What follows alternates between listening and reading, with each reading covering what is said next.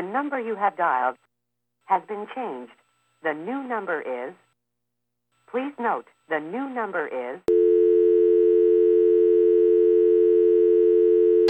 Ayo Josh, let me get a little bit of reverb.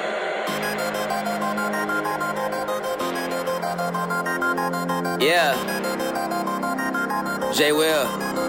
Yeah, I'm about that lifestyle. I talk green work, repping it all over. It's right on the t-shirt. Fan for a lifetime. Yeah, that's a long pass. Figure I would show some love right on the podcast. Turn this up loud and make sure you don't do nothing else. Cause if you're listening to us, then you're improving your health. My name is J Will. Welcome to the show, yeah. Wrestle, flow, yeah.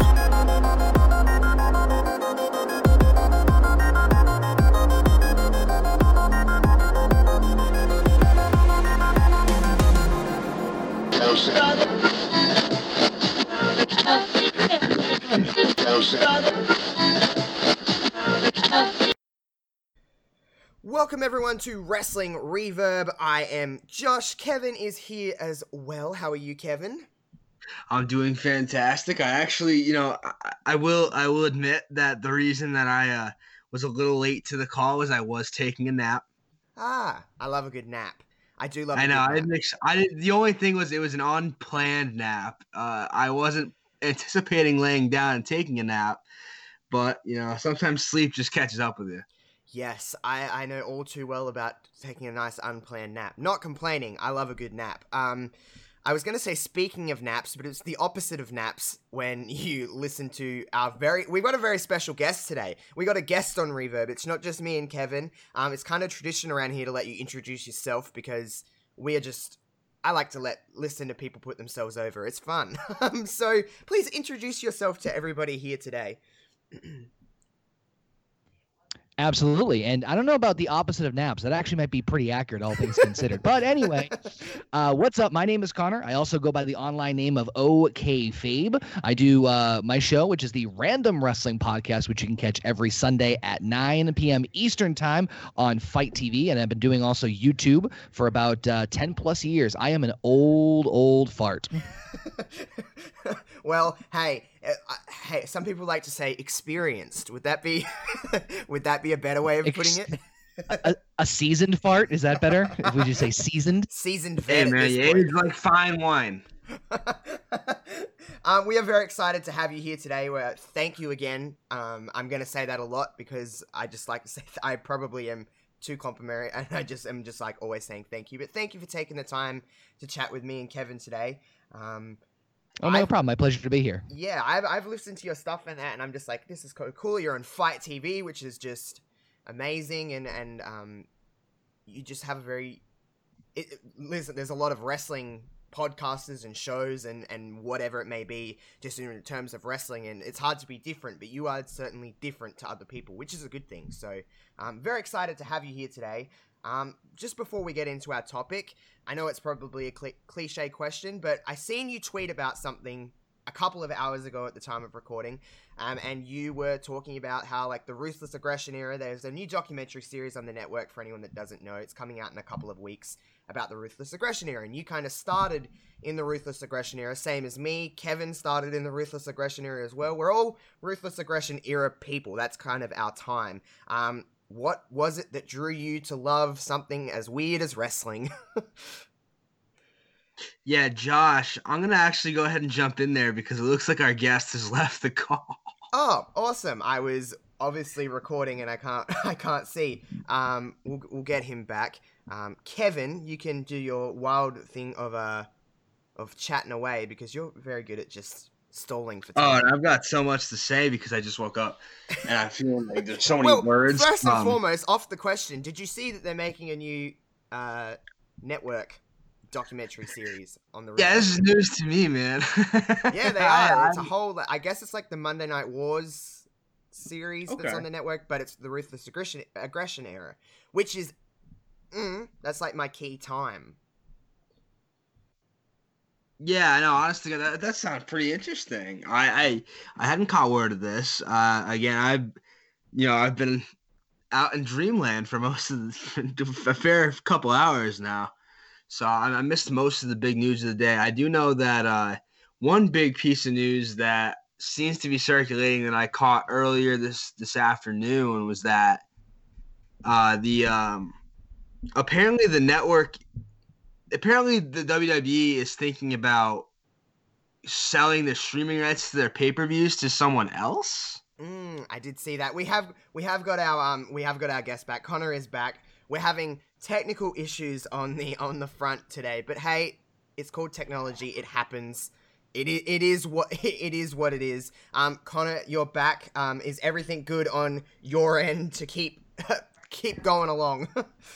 I really hope so. I tell you, so I have a computer. I think I was mentioning to you guys right before we got on here. I have a computer that decides to randomly shut down whenever it feels like it. And so I'm like, I'm going to take a preemptive strike. And I actually shut down and rebooted the computer before we started this. And it still wanted to shut down about 10 seconds into this episode. So great on you on that one.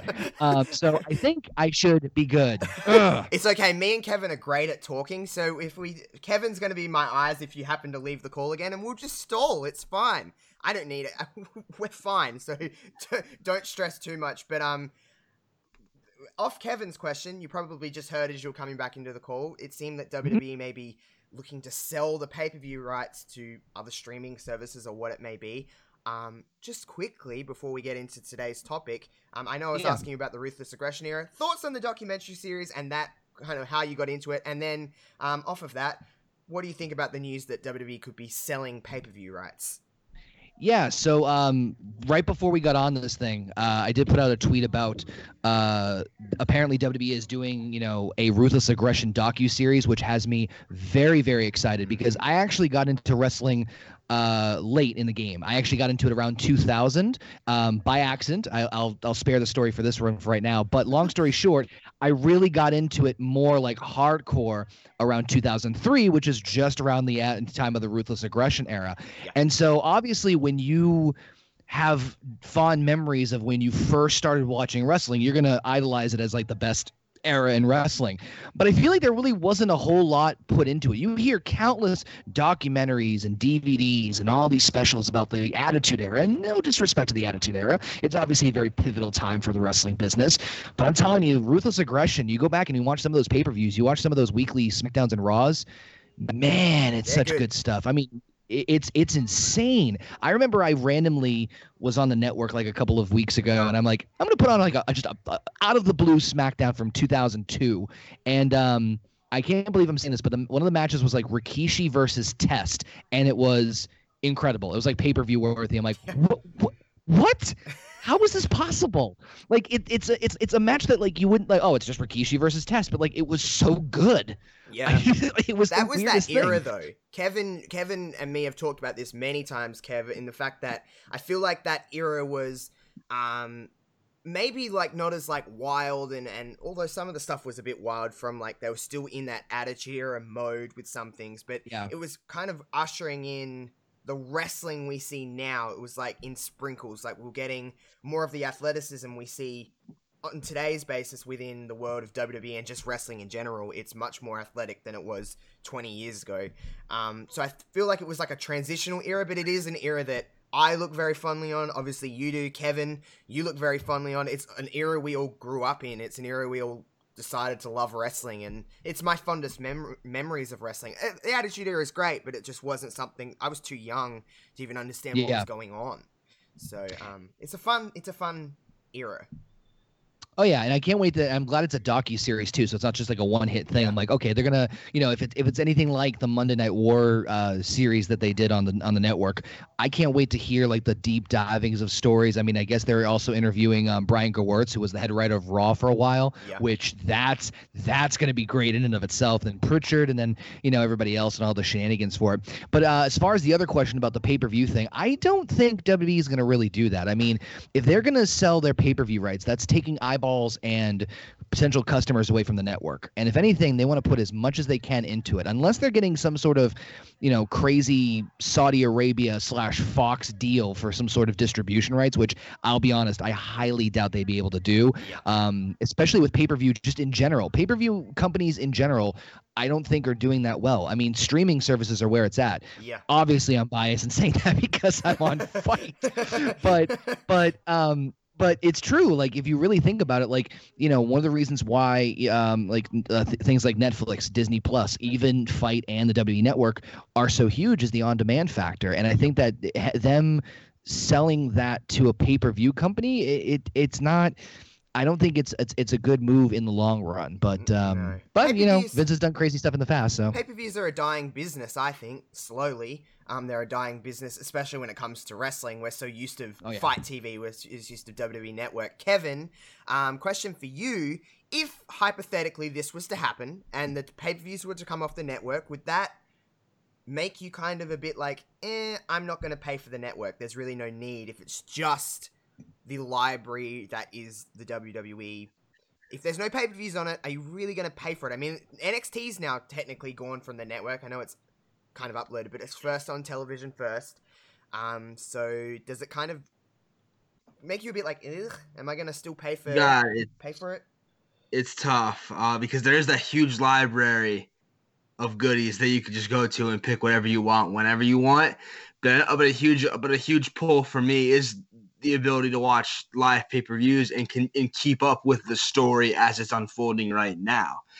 Now, I think that the only way that they're going to take the pay-per-views off the network and give them somewhere else is if they lock in a streaming site to have those pay-per-views, like a Hulu, like a Fight TV. Sorry, I had a cough there. Fight TV is like the perfect example. If they were to lock in, something like that as opposed to like a more traditional pay-per-view company, I could see them maybe doing it. But I feel like that's an admission that the network isn't doing what it's supposed to be if they're willing to take pay-per-views off of there. I know they had their big quarterly, their earnings meeting or whatever the hell you call it today. I know Vince was on a conference call with investors and with journalists. And I know network subscriptions are down, but I don't think they're down to the point where it's like panic mode time yet. You know what I mean? Yeah. Anything you want to add to that, Connor? Because I know that with Fight and stuff like that, they're great. They're international. It's like that. If that was to go to a traditional pay-per-view model or something, what they used to do, does that make it harder for a global reach that WWE preaches on? WWE preaches on their global reach. But if they were to lock in something like Fight, is that really necessary when you have the network? Not really. I think that just thinking it from I don't know how much of the inner workings there are with their relationship and their distribution rights and all that stuff. I don't know that much detail about it, but just from a broad, if you were to pull back and really think of it generally speaking, right? You have to think that if they keep things on the network, there's more money in-house for them. Yeah. Generally speaking. So while the Fight is great, duh, and that's a biased thing for me to say, but yes, but it is a fantastic platform for other wrestling companies and boxing and MMA to get over. It's really a cool thing, especially in today's modern day and age. But I don't know how that would work, especially with the on-demand feature, because one of the big things that's really big for Fight and for any of these things that do live streaming and also on-demand is the fact of the on-demand feature. So basically, if you ordered a pay-per-view on Fight on your account, you can rewatch it anytime you want. So with the network, if they were to do that, I would have to think there might have to be some sort of rebuy or some sort of unlimited distribution rights, because think of it this way: if you bought it on Fight, you can rewatch it anytime you want and only get certain ones. So it's a very muddy process is basically the end of the day.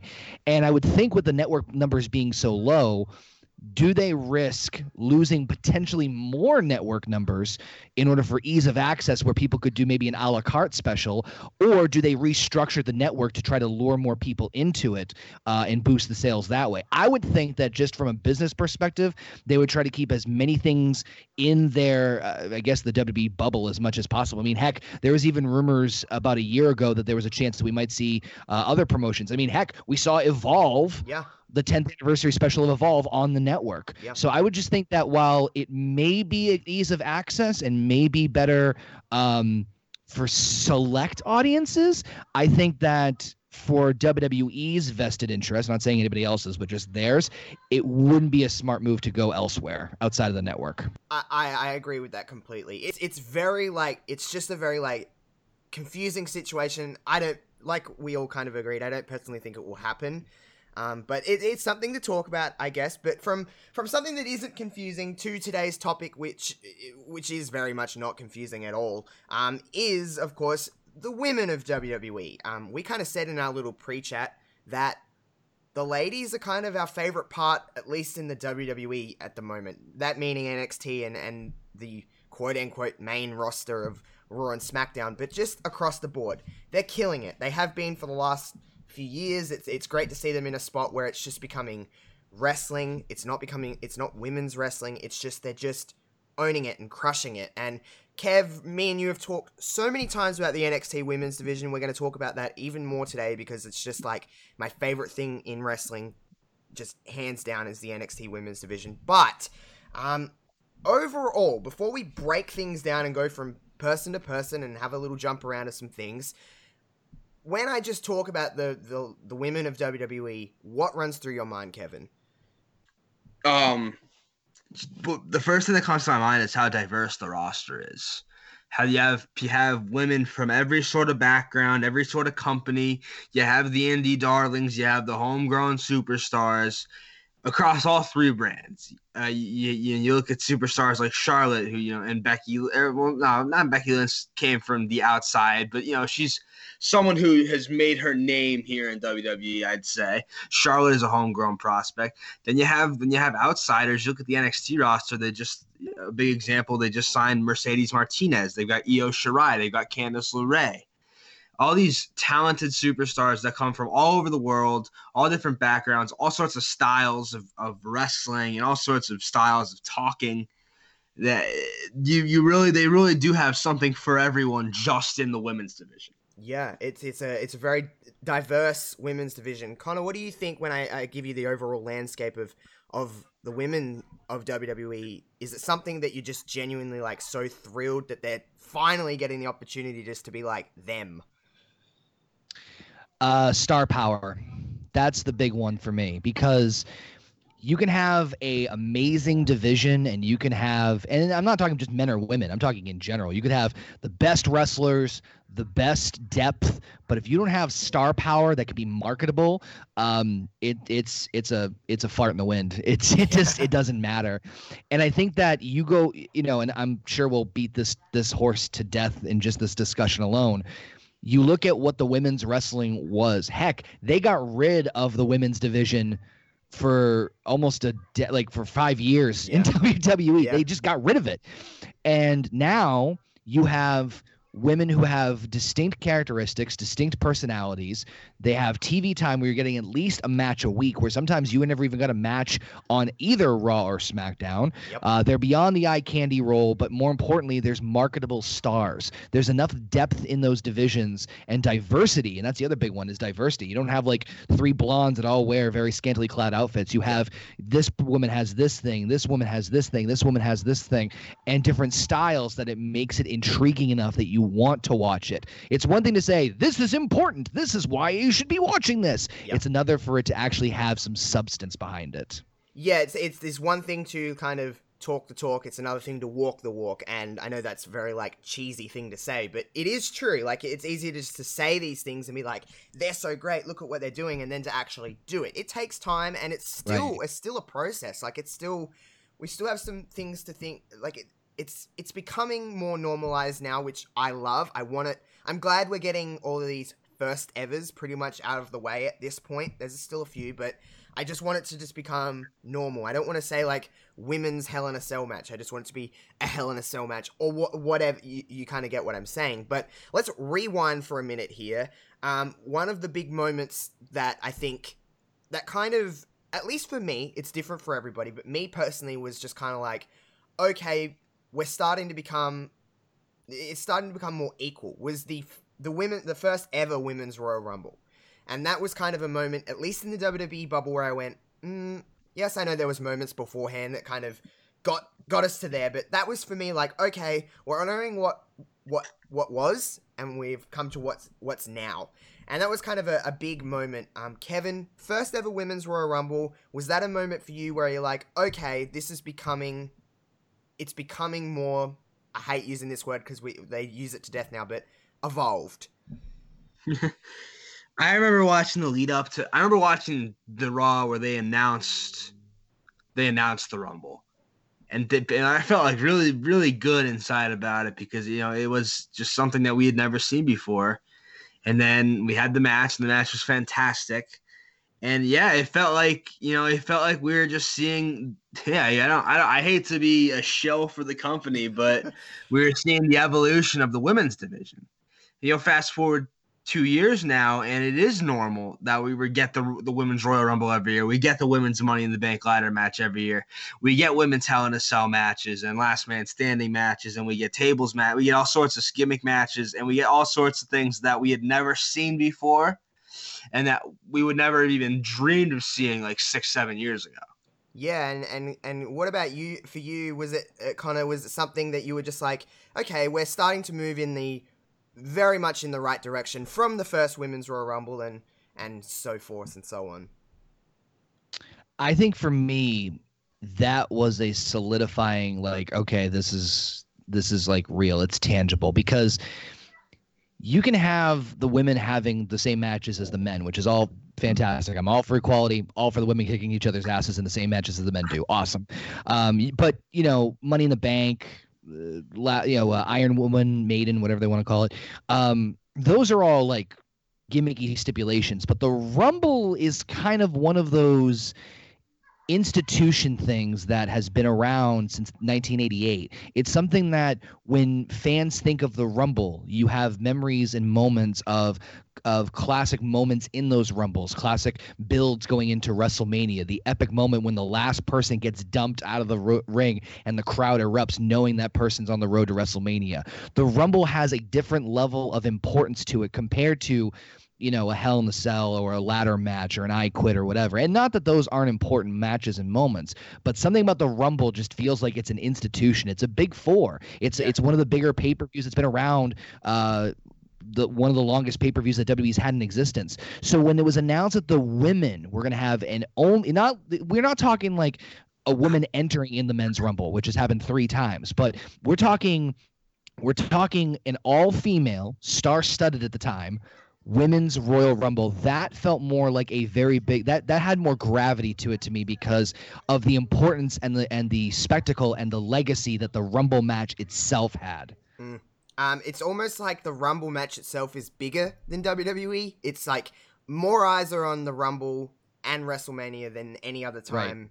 Right. A lot of casual fans that don't watch wrestling watch the Royal Rumble. They know what it is. So to get that and the 2 that followed, it's just becoming more normal, which is what we want. So it's pretty clear to to everyone listening at the moment. All 3 of us are very much happy that we're in this spot we're in now, and we continue to keep growing. And again, more normal. But breaking down each roster of women, we'll start with NXT because we'll probably spend the most time on NXT just because it's just across the board it's got so much depth, it's got so much personality, so much flavor, there's just so much in the NXT women's division. Connor, I'll start with you. When I say NXT women's division, who's some of the people that come to your brain of just being like, that's my girl, that's the person that's kind of just stealing the attention for me? Ooh, that's tough. Because it's so really stacked, tough, isn't it? Yeah, I mean, without going into, before I even get to that though, I'll just say right off the bat, out of all the women's divisions in WWE, NXT's is the best. And I know that's kind of obvious. And I know people roll their eyes like, oh, NXT, fanboy, but I mean, we'll get into this when we get into the other ones. But they really do have. I go back to what I said earlier. They have the different, unique, distinct characters, the personalities, the traits, and they've been doing an excellent job of truly building. Different challengers and depth in that division, reasons for me to care about, like, for example, Tegan Nox and Dakota Kai, a match that has nothing to do with the women's championship, but yet they're going to have a match at the takeover. And I cannot wait for that. You can't really get that on the other rosters. But it's really tough because for me right now, it's a tie between Baszler and Ripley. Yep. Those are two. I mean, Ripley, I've was blown away by her performance at the Mae Young Classic. But man, I know a lot of people don't like her, but I love me some Shayna Baszler. Baszler has been killing it as the champion lately. And for me personally, the reason I like her so much is because she's to me, she's the type of person who came in, it's like, okay, cool, here's an MMA chick that just comes in and she's going to run roughshod. Oh yeah, W's going to push her because she's MMA. But like, she got better defending the title more often. Like the more she defended it, the matches became better, even with the same opponent, like different times and different finishes and kind of this different mentality. And then to me showed me that she can go the distance. I'm like, oh yeah, it's only a matter of time before she gets to the main roster. There's no doubt about that. Yeah, she is someone that, Kevin, we've talked about Shayna because a lot of people, like you said, Connor, is just a lot of people kind of shit on her a little bit. They're not really big fans of her. I like the way she wrestles. She's different to absolutely everybody on all three rosters of all the women's divisions in WWE. She's just different. She has a different appeal. She wrestles differently. She's a great talker. Some people don't talk about Shayna Baszler's ability to talk because she's a great talker as well, which we're going to get into as well within talking. But Kev, who's some of the standouts in your brain for the NXT women's division? Oh, come on, man. You know exactly where I'm going. I know. I just led you right into that question. I'm the card-carrying president of the Tegan Knox fan club. Yeah, and there's a card for that? I made my own card. It's a nice card. Tegan Knox is always going to be number one for me. I just think I think she's like such a pure baby face. I think she's so easy to root for. I think that this Dakota Kai feud has been extraordinary. And I want to give a lot of credit to Dakota Kai because I didn't think she could pull off being a heel, but I fucking hate her now. So it worked. You've also got, there's so much talent. I love Mercedes Martinez. I think she's going to be a huge player down there. But if I had to pick one other person that I'm avidly rooting for each and every week, I really want to see with the championship run, you got to be Candice LeRae. I think she's been so overlooked down there. It's hard to believe because she's had great matches. She had one of the greatest matches of last year with Io Shirai. But, I feel like she's still been, like, as far as a title contender, she's been somewhat overlooked recently. I know she had her shots at Baszler. I thought she was going to be a more serious contender than she's been. But I think she's perfect in the ring, and I think she's also perfect to root for. Yeah, she is someone that you just want to be like, I'm going for you. You've just got that ultimate babyface appeal. The great thing about this is we're going to use this word a lot when it comes to the NXT women's division, is that it's stacked. It has a lot of depth. There's so many people that they've actually, instead of just building stars, they've built a division. They've built up everybody. There is obviously front runners and stuff like that, but rewind back to the Battle Royal a few weeks ago, and it could have went so many ways. They went with Belair, which is fantastic. I think Bianca just has a swagger and a presence about her. She's just so great. But there were so many people that you could have been like, that person win, that person can win. They've literally built a division. So I guess it's hard to kind of just pinpoint somebody. I mean, Rhea's an obvious one to choose because she's the champion and she's had this kind of organic rise to the championship, and she's different. She's a badass. She's got a different look and a different style about her. But then there is other people like Belair, like Io Shirai, like Candice LeRae, Tegan Knox, Dakota Kai, Mercedes Martinez. The list goes on and on and on. Connor, the NXT women's division, you kind of said it as well, is it, you said that it is the best women's division in WWE. Do you think there is I don't know, if you started plucking people away from this, say if they wanted some people on Raw, say if they wanted some people on SmackDown, do you think there's enough depth within the division that they could take 2 or 3 people from within this division and it would still be looked at the way we're talking about it? Depending on who they take, yes, I think they could. I think that they have done because my concern was when Shayna was champion, this was probably like the beginning of 2019. I'm like, well, Asuka was still freshly like gone for a while. I'm like, okay, well, we're in trouble now because it's like the Shayna show and there's no really depth in the women's division. But they've done an amazing job the last year alone, giving the importance of Io Shirai, Candice LeRae, Bianca Belair, and so many others. Like we just said, Tegan Nox, Dakota Kai, Rhea Ripley, Toni Storm, even on the UK side. Mercedes Martinez. I think that depending on who you took, yes, and I honestly think that's might happen this year. I told you guys before, NXT has the strongest women's division, and I think that they will see that, and I hope they sort of see that after WrestleMania, and they kind of shake things up a little bit on the Raw and SmackDown side because it's sorely lacking some depth in those divisions. So, but it depends on who they take. If you take, let's say, Candice LeRae and maybe Bianca Belair, yeah, I think they could be fine. You take like Shayna, Rhea Ripley, Toni Storm, that might be a different conversation. So it depends on who they take. If they take more of like the middle of the division, yes. If they take the top, I don't quite know. It depends on how they play things out, but I think it could be done. It could be managed. Yeah, I agree. Kevin, do you agree with that?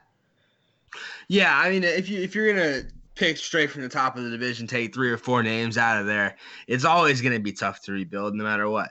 Do I think they have the names waiting in the wings to do it? Sure, I think they've got plenty of potential. You got women like Xia Li and Karen Q just underwent more leg surgery, but she'll be back soon. Deonna Purrazzo and Chelsea Green are two I think we're all going to have to keep an eye on in the year 2020, especially Chelsea Green. They seem to be fully backing her. Yeah, I think they've got the depth to pull from anywhere on the roster, on the women's roster, but it would obviously be a lot tougher if you're going to pull the Ripleys, the Storms, and the Baszlers. And at some point, though, they're going to do that. So you have to be ready for it. I think Baszler's run is in NXT is almost at an end. Ripley's the champ, so we'll see how long she's there for. I think Toni Storm is someone who's earmarked for the main roster soon, too, as soon as she wraps up with NXT UK. I would be remiss not to talk about the fact of what just happened on NXT this past week and Raw this week with Rhea showing up on Raw, kind of challenging Charlotte Flair. Charlotte Flair coming to NXT. Connor, some people have mixed feelings on Charlotte coming into NXT and being the winner of the Women's Royal Rumble and challenging for the NXT Championship. How do you feel on it? I'm excited for it. I think it's going to be if we get the potential of Flair and Ripley, I think it would be a fantastic match. It's on a big stage like WrestleMania, but how do you feel about the overall scene of that? I think that is the best case scenario given with Charlotte winning the Women's Rumble. And I'm not against Charlotte winning the Women's Rumble, but like we've seen Charlotte versus Becky. We've seen Charlotte versus Bayley. What else is there for her to do? Yeah. But I also think that what this serves, and more specifically what happened on NXT this past week, I thought they handled it beautifully, to be honest with you, with the whole Bianca, Rhea Ripley, Charlotte thing. How do I say this the right way? It's the best case scenario for Charlotte to do something fresh, new, gives you a high-profile match, but more importantly, and I think this is the bigger picture here, it's another way to make NXT look like a main roster brand. Yes. I 100,000% agree. Kevin, question for you in regards to Charlotte Flair, and if we get Charlotte versus Rhea, which looks like we're heading, what happens if Charlotte Flair wins? If Charlotte beats Rhea, I mean, I guess it just... I honestly can't see that happening. But we said that all throughout the road to Royal Rumble. We said never count out Charlotte Flair, and everyone was like, she's not going to win. And then Charlotte won. Connor, you probably got that kind of sense of the internet as well, as that Charlotte probably won't win. It was kind of Shayna's Rumble to win. That was kind of the word around the internet. But Charlotte won. Can you count out Charlotte Flair? I guess that's a question for both of you. Kevin, continue with you're saying, but kind of feel free to jump in at any point with the whole Charlotte stuff. I mean, if Charlotte wins and she's your NXT Women's Champion, I think that just solidifies that literally anything could happen. And it makes and like to Connor's point, NXT is not a minor league brand if Charlotte Flair is your champion. If they want NXT to be seen as an equal brand on equal footing, then putting the belt on Charlotte might be the way to go. I don't think they will. I think that's going to be a huge feather in Rhea Ripley's cap when she beats Charlotte. But you're right. You can never count out a Flair. No. I didn't think she was going to win the Rumble, and yet here we are. I'm not mad about her winning the Rumble either. I don't care. I think that she's a good candidate to win any match she's in. But I would be really intrigued to see her as NXT champion. Yeah. Connor, anything you want to add to that? I mean, that could work, and the reason I say that could work is because it goes back to my original point. Charlotte's already beaten everybody on Raw. She's already beaten everybody on SmackDown. Here you have her as the dominant, but I mean, you can't talk about any more of a dominant women's champion on NXT, right? Former NXT women's champion, former Raw women's champion, SmackDown women's champion. She's she's main evented WrestleMania. Yeah. That is a huge mountain to climb. And so what that does at the same time is it creates a huge moment for someone else in NXT to topple and conquer that mountain. And so really, if we think about it right, like we were just saying, like you don't really think, oh yeah, Charlotte was going to win the Rumble, and here we are. If Charlotte loses against Rhea Ripley, now what? Does she go back to Raw? Does she do SmackDown? Like what else? I mean, she's been kind of, no offense, she's been kind of floating for most of this year anyway. I mean, yeah, she won back the SmackDown Women's title. Then Bayley got it from her, and then poof, it was just randomized, right? Yeah. And then she got shuffled back over to Raw. Charlotte hasn't really done a whole lot. And for someone who has had, out of everyone on the main roster right now, arguably is the most high prolific women's wrestler in terms of accolades, maybe having her being NXT champion wouldn't be a bad move. I mean, hell, we saw Balor move over to NXT. That was a huge shocking moment. And Rhea could move over to Raw or SmackDown in presumably a superstar shakeup. So I think honestly, now that I say it out loud, it's probably a better scenario if Charlotte wins. It really is. I agree. It's nothing against Rhea Ripley, but for the bigger picture and specifically for the purpose of making, again, the illusion, or I shouldn't say illusion, the idea and the perception that NXT is a major third brand, that's the way to go. Yeah, there's so many more possibilities with Charlotte winning than Rhea. I think we're going to get a great match at WrestleMania if, all things looks like we're getting that. But I agree with you just in the sense of, you think about the people Charlotte could work with, all the people that she could help elevate. More eyes on NXT. Hey, it still needs ratings. It still needs more eyes, as many eyes as you can get. Charlotte is a big star. She's arguably one of the biggest female stars, if not one of the biggest stars in the company. She's a very well-known name, obviously, and she's very good at what she does. Accolades-wise, she's a 10-time champion. She's been NXT Women's Champion. I know there's a lot of people saying, like, why would, Charlotte want to be NXT Champion? It's like, well, why wouldn't she want to? It's the division that everybody's talking about, and she thinks that she's the best, so therefore she wants to be the best of the best. So I just kind of see it that way.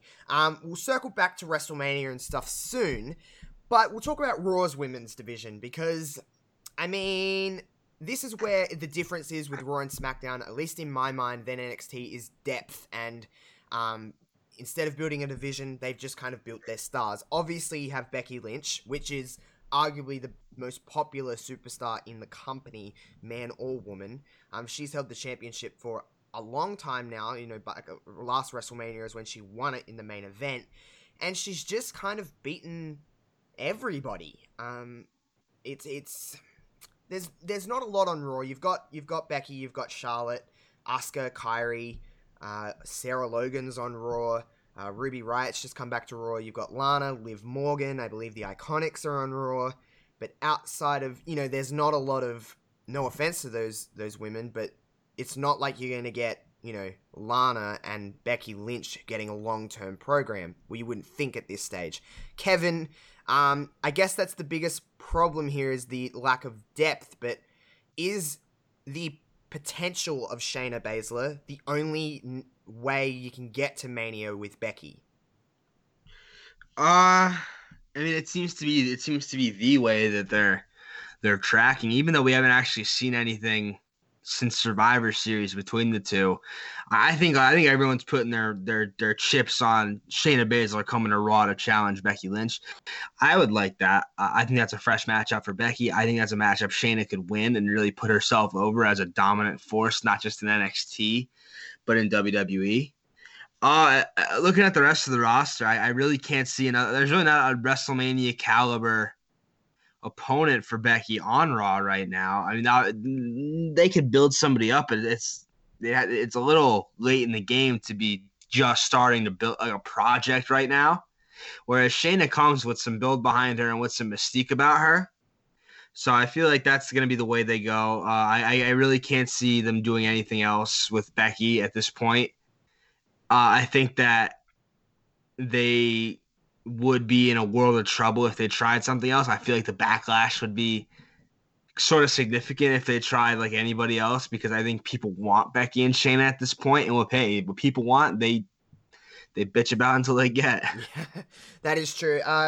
What about for you? When I go through all these people on Raw, is there anyone really WrestleMania worthy outside of Charlotte Flair or even Asuka for Becky? Is there really anyone else other than Shayna that you could be like, that's WrestleMania? There's only one. I was actually listening very carefully when you were reading through the list because I was thinking the exact same thing. And honestly, there's only one person on that entire list that they could make it a WrestleMania worthy match, but they would have to have started the build back like in December, and there would have been and this match has happened already on Raw at least twice because of the history of this person, this woman's accolades. But now there's no way they could do it now. It's way too late to start building things up. Kairi Sane, it was the only other one I could possibly think of. But they've already done the match twice on Raw in build up with Asuka. And they've already had like I would have done the tag team match at TLC and had Kairi start to really overshadow Asuka, and then maybe that would be a good one. Because remember, NXT Women's Champion, Mae Young Classic Tournament winner, the inaugural one. There's a lot of accolades there. There's a lot of success. Kairi hasn't done anything outside of a tag team since she came to the main roster, but it's way too late at this point. But that would be the only one. But no, I second Kevin's argument. There's really not anybody else. And really, when you think of Mania, you want to think of like those high-profile, like fantasy, like booking matches. And we've seen the tease with Shayna and Becky at Survivor Series. Everyone obviously gravitated towards that. They're like, Bailey who? And they went right towards Shayna and Becky. So it's kind of the way to go. And I think that, given the personality of both of them and how well they can talk and how they can sell, that feels like a big prize fighting match at Mania. But if I had to put a gun in my head and do anybody on the current roster, it'd be Kairi Sane. But I would have started the build up months ago. You would have to. There would be no other way. That's the only. Hey, Kairi Sane was one of the few that has beaten Shayna Baszler. She beat her in the Mae Young Classic final. She beat her for the NXT Women's Championship. Like, Kairi Sane has stuff behind her. It's just she hasn't really done, for the last month and a half. I know she's been hurt and stuff like that. However, she's really just been Asuka's sidekick, which is a shame. They are the women's tag team champions. I mean, that is another thing within the women's division on the main roster side of things, is that I don't think they really know what they have with the women's tag team championships. It's not like we're building towards a big, WrestleMania tag team championship match, because like you look at potentially there's 3 women's championship matches that are happening at WrestleMania.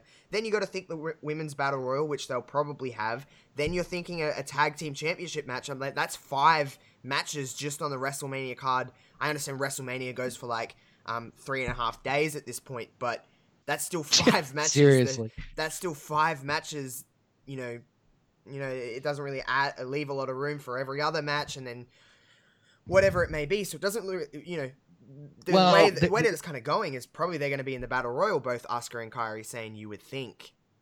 What I would do personally, and this is just me throwing fantasy booking out there real fast, is I would have Kairi Sane win the women's battle royal at WrestleMania, tossing Asuka out last, and then have Otis help Mandy Rose and Sonya Deville capture the women's tag team titles, and then have Asuka turn on Kairi Sane, and there's your program. Oh, look at you go. I mean, look at, like, that's just, like, how simple is that? And sometimes they just avoid the simpleness. But I mean, I guess that's a story for another day, but it doesn't really seem like there's anything other than Becky and Shayna at this point on the Raw side. Now, on the SmackDown side of things is a whole nother argument. We've got Bayley as the SmackDown Women's Champion. Obviously, you have Sasha. Then you have Lacey Evans, Mandy Rose, Sonya Deville, Alexa Bliss, Nikki Cross. You've got Carmella, Naomi, Dana Brooke. I believe that's it, unless, forgive me if I'm forgetting anybody. I think Tamina is actually technically a member of SmackDown. Other than that, there isn't while SmackDown's women's division is very solid, nothing on that card, outside of maybe Sasha, is WrestleMania worthy, other than a multi-women match, which my theory is that I think the Women's Battle Royal will end up being for the SmackDown Women's Championship because they have nothing else. I know we're kind of building with Naomi and Bayley, but who really knows what's going to happen there? I'll start with you, Connor, just because you seem to have a little bit of a chirp at that idea. But SmackDown Women's Division, it's good. However, none of them are like star quality. Even like Alexa Bliss, who is really fallen down the hill at this point, which is a shame because 2 years ago she was the top of the division. She was the woman, and now she's kind of just there, which is, I like Alexa Bliss. I'm a fan of Bliss, but what do you see for Bayley at Mania? What is there really to do? Yeah, it's got to be Sasha. I mean, it's really a bummer. And I actually talk about this on my podcast that drops later this week about like the fact that if you really like around the Royal Rumble, we kind of generally have an idea of where things are going, right? But now it's not even a fact of like the Rumble or like, it's a matter of what's left. We've seen XYZ this and we've seen that and thereforth. And so like anybody else would be either a step back or a rematch. And it's no disrespect to some of the women on there. Nikki Cross is very good. Alexa Bliss. I actually sort of like Lacey Evans. But there's not really anything that has a high profile build. To be honest with you, it's kind of bittersweet, but I actually kind of dig that idea that you pitched about a battle royal for the SmackDown Women's Championship, or rather what would be a really fun, unique little twist is have the Women's Battle Royal be for the right to fight Bayley later in the night. Yeah, that could work as well, because you have the pre-show and that goes for a couple of days as well. So you have the pre-show and then you move on to the main card and fight Bayley, or you have the ultimate heel move is if you really want to get it all in the pre-show, you have the Battle Royal and Bayley comes out right after and be like, you got to fight me right now. You could do something like that you know, maybe they will do something. It makes the Battle Royals actually mean something other than just getting a silly trophy that really both men's and women's, they mean nothing really. It's just a spot to get people on the card, which is fine. That's what WrestleMania has become now, is just getting people on. Everyone's got to be booked. That's how they approach WrestleMania, which is, good and bad. I like people, I like the WrestleMania card to be like people that have earned the spot and that we want to see on the Mania card, other than just being like, we're going to see everybody at Mania. Right, and they've done the Battle Royal for a while too. They've done it usually on like pre-show or dark matches, and it was just like the WrestleMania Battle Royal. And I would be fine with that if they did like hey, we're doing a men's and women's WrestleMania Battle Royal, and it's just a fun way to get everybody who wasn't booked on the card to just be in the arena, and you know what I mean, like that's fine. It's a gimmicky thing, like we know the purpose of it. It's like going to a local show and like having everybody in a Battle Royal. Like we understand the purpose of it. But when you have things like it's going to be the Andre the Giant Memorial Battle Royal, you're putting importance on something that at the end of the day doesn't have a whole lot of importance. And it sucks because I want it to have importance. In fact, I'm trying to remember who won the last one. Braun? Are you talking about the women's or men's? Braun won the men's. Braun won the women's? Mella won the women's Battle Royal? Mella won the women's. She eliminated Sarah Logan. That's right. Sarah Logan eliminated Asuka, and then Mella did the whole I was hiding on the outside of the ring thing, and then threw her out. They almost made Sarah Logan that night, but they went with Carmella instead, and no one benefited from it. And that's my point. And that's my point right there, is that nobody could even remember who won for a second. We had to think about it for a moment. Is that, and there wasn't any significance or importance to it. If it meant like a certain thing, like a spot here or a title shot here or something, at least it would have a little bit more significance or importance to it. But unfortunately, it doesn't.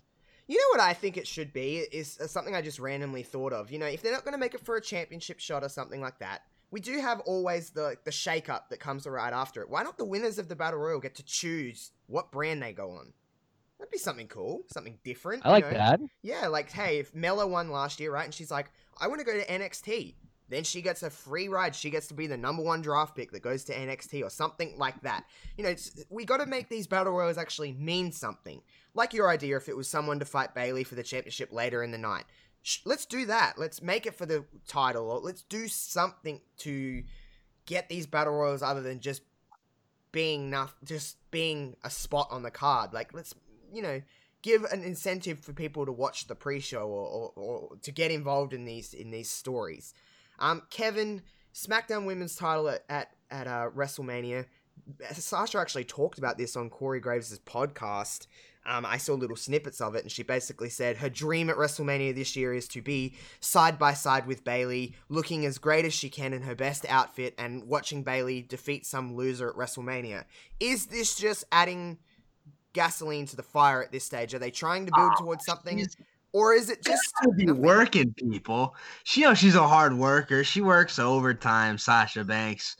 I've sold myself so completely on the idea of Bayley and Sasha that I don't know if I'd accept anything else at this point. I like the Battle Royal idea, though. I think that those Battle Royals do need to mean something because they insist that they do. So let's actually make them mean something. Let's make it for the title. Let's make it for a title shot. Let's make it for something. But I'm married to the idea of Bayley Sasha. It's just at this point, like, when are you going to start that story? It is February already. They're building towards Naomi at this stage too. I know Naomi got a lot of love. We talked about that last week, Kevin. Naomi got a lot of love from the outside wrestling world for her appearance at the Royal Rumble, and which is, they're good that they're capitalizing on that. Do they build Naomi towards WrestleMania? Connor, is that something that you'd be interested in? If they could build Naomi towards the SmackDown Women's Championship at WrestleMania, is that a one-on-one Mania match that you would be like, okay, I'd be down to see this? I wouldn't be against it. I wouldn't be against the idea of Bayley versus Naomi for the SmackDown Women's title, but at Mania, I don't know if it would have the same gravity to it. I don't think it would have the same importance to it. I think they'll probably do it at the Chamber, and we're probably getting ourselves a Women's Chamber match where the winner faces Bayley at WrestleMania. I almost said SummerSlam. At WrestleMania. No, so I've got SummerSlam on the brain today. Mainly because it's coming to Boston. But anyway, I think they'll probably do a women's elimination chamber match, and Sasha will end up that one. It's like, Bayley and Sasha are friends, and they're gonna fight for the title. Wah, wah. Yeah, to be that kind of stuff. The only thing that scares me about Banks and Bayley at Mania is that my favorite match ever in all of wrestling is Takeover Brooklyn between those two, and I just don't think that it's gonna get the same love and time to develop, and everything just happened in that moment. It was more than just the match itself. It was just the moment. It was the culmination of Bayley finally winning the championship in NXT, and I just don't think it can beat that match. That's my no. That's what I'm scared about, is just like, I almost don't want to see it because it's just not going to feel as important. I know that they can go. It's not a matter of fact that they can't go. They obviously can. It's like I'm hesitant towards that match. Well, no, you're right, and the problem. Well, keep in mind, there's a bunch of different factors that are different. Number one, this was like the first like big high profile women's match in Takeover that they had in NXT. Yep. Banks was a killer heel. Bayley was a killer babyface. Bayley hadn't won the big one yet, and so it was an emotional thing. So you're not gonna, right off the bat, you're not gonna top any of that. But that's why I said, in kind of piggybacking off of your idea, have Banks win the Battle Royal, challenge Bayley that night, have her beat her for the belt, and then you're off to the races in a long-term program, and there's your SmackDown Women's main event scene for the next 2-3 months, where you can burn through a couple of those stipulations again, the women do. You have a Money in the Bank, I'm sure, not too far in between there, yep. And there you have perfect setup for the long term. See, that sounds good to me. I'm fine with that. It's just Yeah, it's a little daunting, I guess. But Mania is shaping up. We're getting into the WrestleMania feel and everything like that. But we're freshly into a new year. I know it's been like a whole month now, which is just going crazy and fast. But to kind of end things here, Kevin, starting with you, one woman out of all divisions in WWE who is one to watch in 2020. I'm not gonna say Tegan Knox. I'm gonna just disclaim that right now because that's just kind of like, even though I do think she will be a women's champion in the year 2020. I think Deonna Purrazzo is someone to watch. I think she's gonna make a huge wave this year. I like Deonna Purrazzo. She's good. She's got a lot of talent. She's been wrestling for quite a while. She knows what she's doing. What about you, Connor? One to watch in 2020 and why? Give me Kaylee Ray. I think she's going to be. I think she. We're starting to see that like the UK division is obviously a breeding ground for NXT, and then therefore the rest of the rest of WWE. And she surprised me a lot. Rhea Ripley. I feel like she dropped the UK title and then bam, she was NXT Women's Champion. I know there was time in between, but it just felt like it was like an instant transfer. But I think that Kaylee Ray, she's going to prove herself and showcase herself on the UK side, and then it's just going to grow into the main NXT roster, and she's just going to explode from there. I like that. For me, I'm going a little bit left of field, but Kacy Catanzaro. I like Kacy, and I think she is just someone that she's green. She's very new to this, don't get me wrong. But I think she's not going to be champion or anything in 2020. I think a lot more people will be talking about Kacy at the end of the year than they are at the start. So I'm going to go Kacy because I just think she has a great babyface appeal. But that would be mine. But it's been wonderful just to talk about something that we all seem to just genuinely enjoy and everything like that. But to really wrap things up, something that is getting a lot of attention within women of wrestling, something that is a little bit, I don't want to say less fondly looked at than the WWE's women's division, but a lot of people have their opinions on it, is the AEW women's division. Now, we're just going to go quickly around here and just kind of talk about if you think there is something wrong with it, if you think that there just hasn't been enough attention to it, whatever it may be. Connor, what is your take on the AEW women's division in comparison to what we've just talked about when there is a lot of depth and whatever it may be within WWE's women's divisions? What do you think is necessarily wrong or right about the AEW women's division? Have you ever been to a website before and it was and you had like you saw like nothing but like the yellow and black tape and it just said under construction, come back soon? Yes.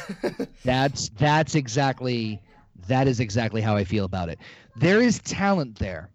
I'm not saying there isn't talent. I just, and this is AEW in general. I'm not like I know we're talking about the women's division, but this is how my general opinions are about the brand.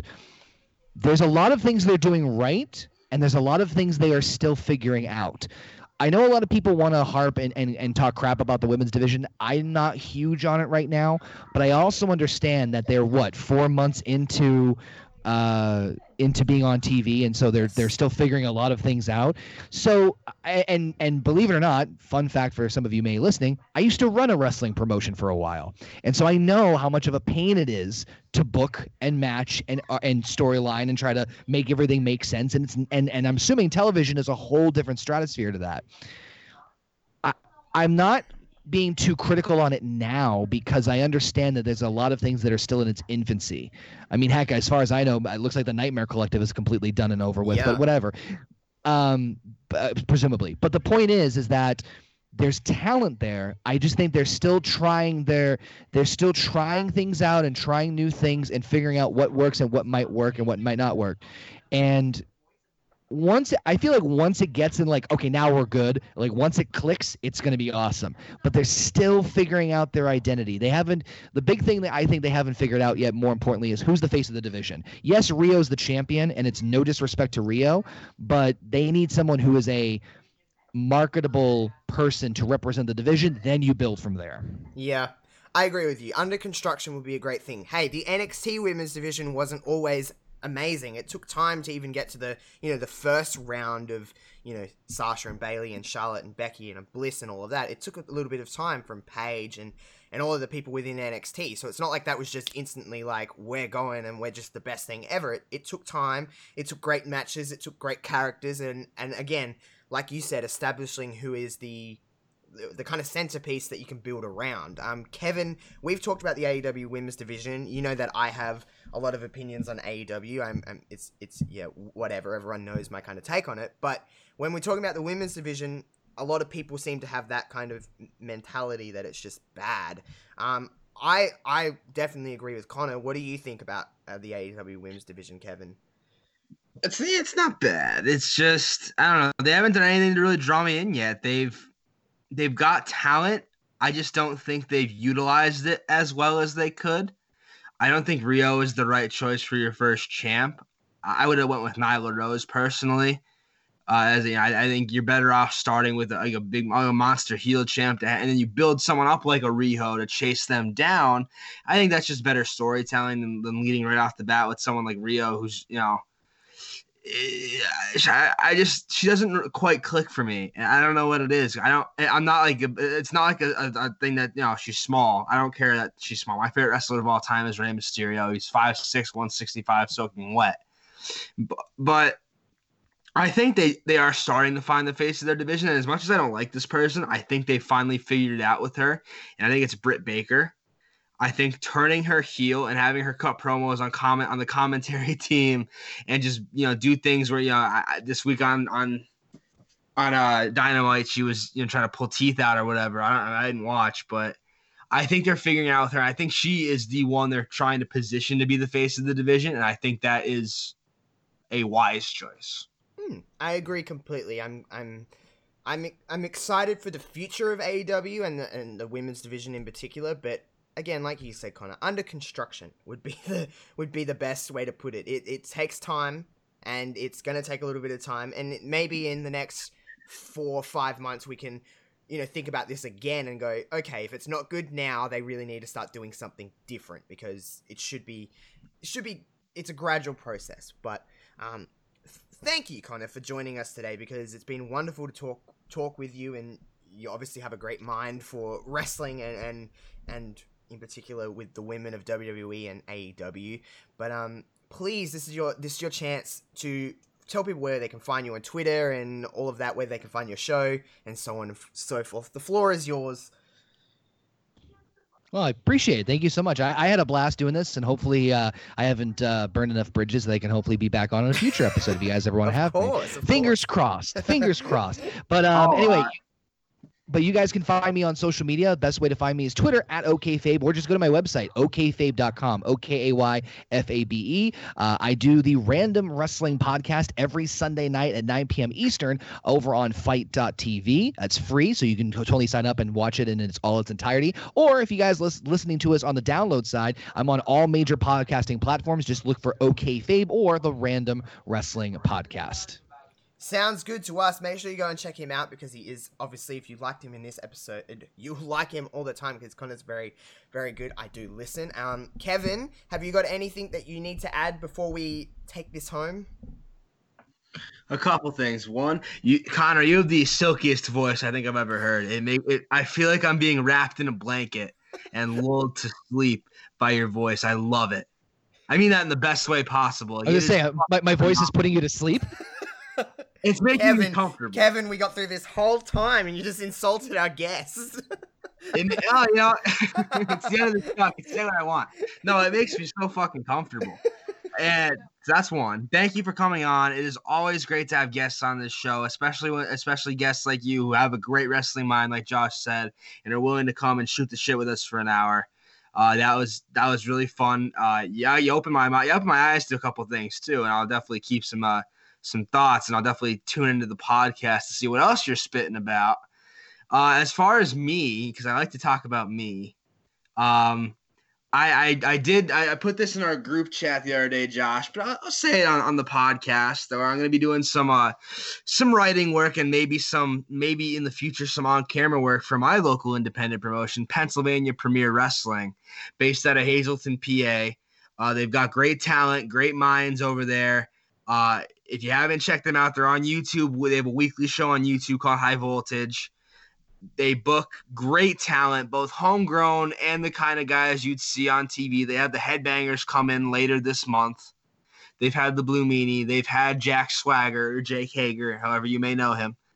I'm just really excited to be working with them, and I can't wait to get started and can't wait to share some of my work with you guys. Ooh, exciting times for Kevin. I have nothing to promote other than please keep listening to the podcast and everything like that. Until next Friday, though, please continue to rate this podcast 5 stars on iTunes. If you're listening on YouTube, like, share, subscribe, all of that cool stuff. I'll have some more stuff on YouTube with Josh Plays and everything else that that I'm doing. Other than that, I'm nearly Kevin, by the way, I've nearly finished The Office. I have one more season. It's kind of sad. I've been watching it for the last three weeks, pretty much nonstop. All I do is watch The Office, but it's been a ride. I don't want it to end, so I'm prolonging it as much as I can. But I'm nearly finished, everybody. Just for an update, I know everybody's dying to hear my thoughts on The Office. But yes, until next week, we'll catch you guys next time. Peace out.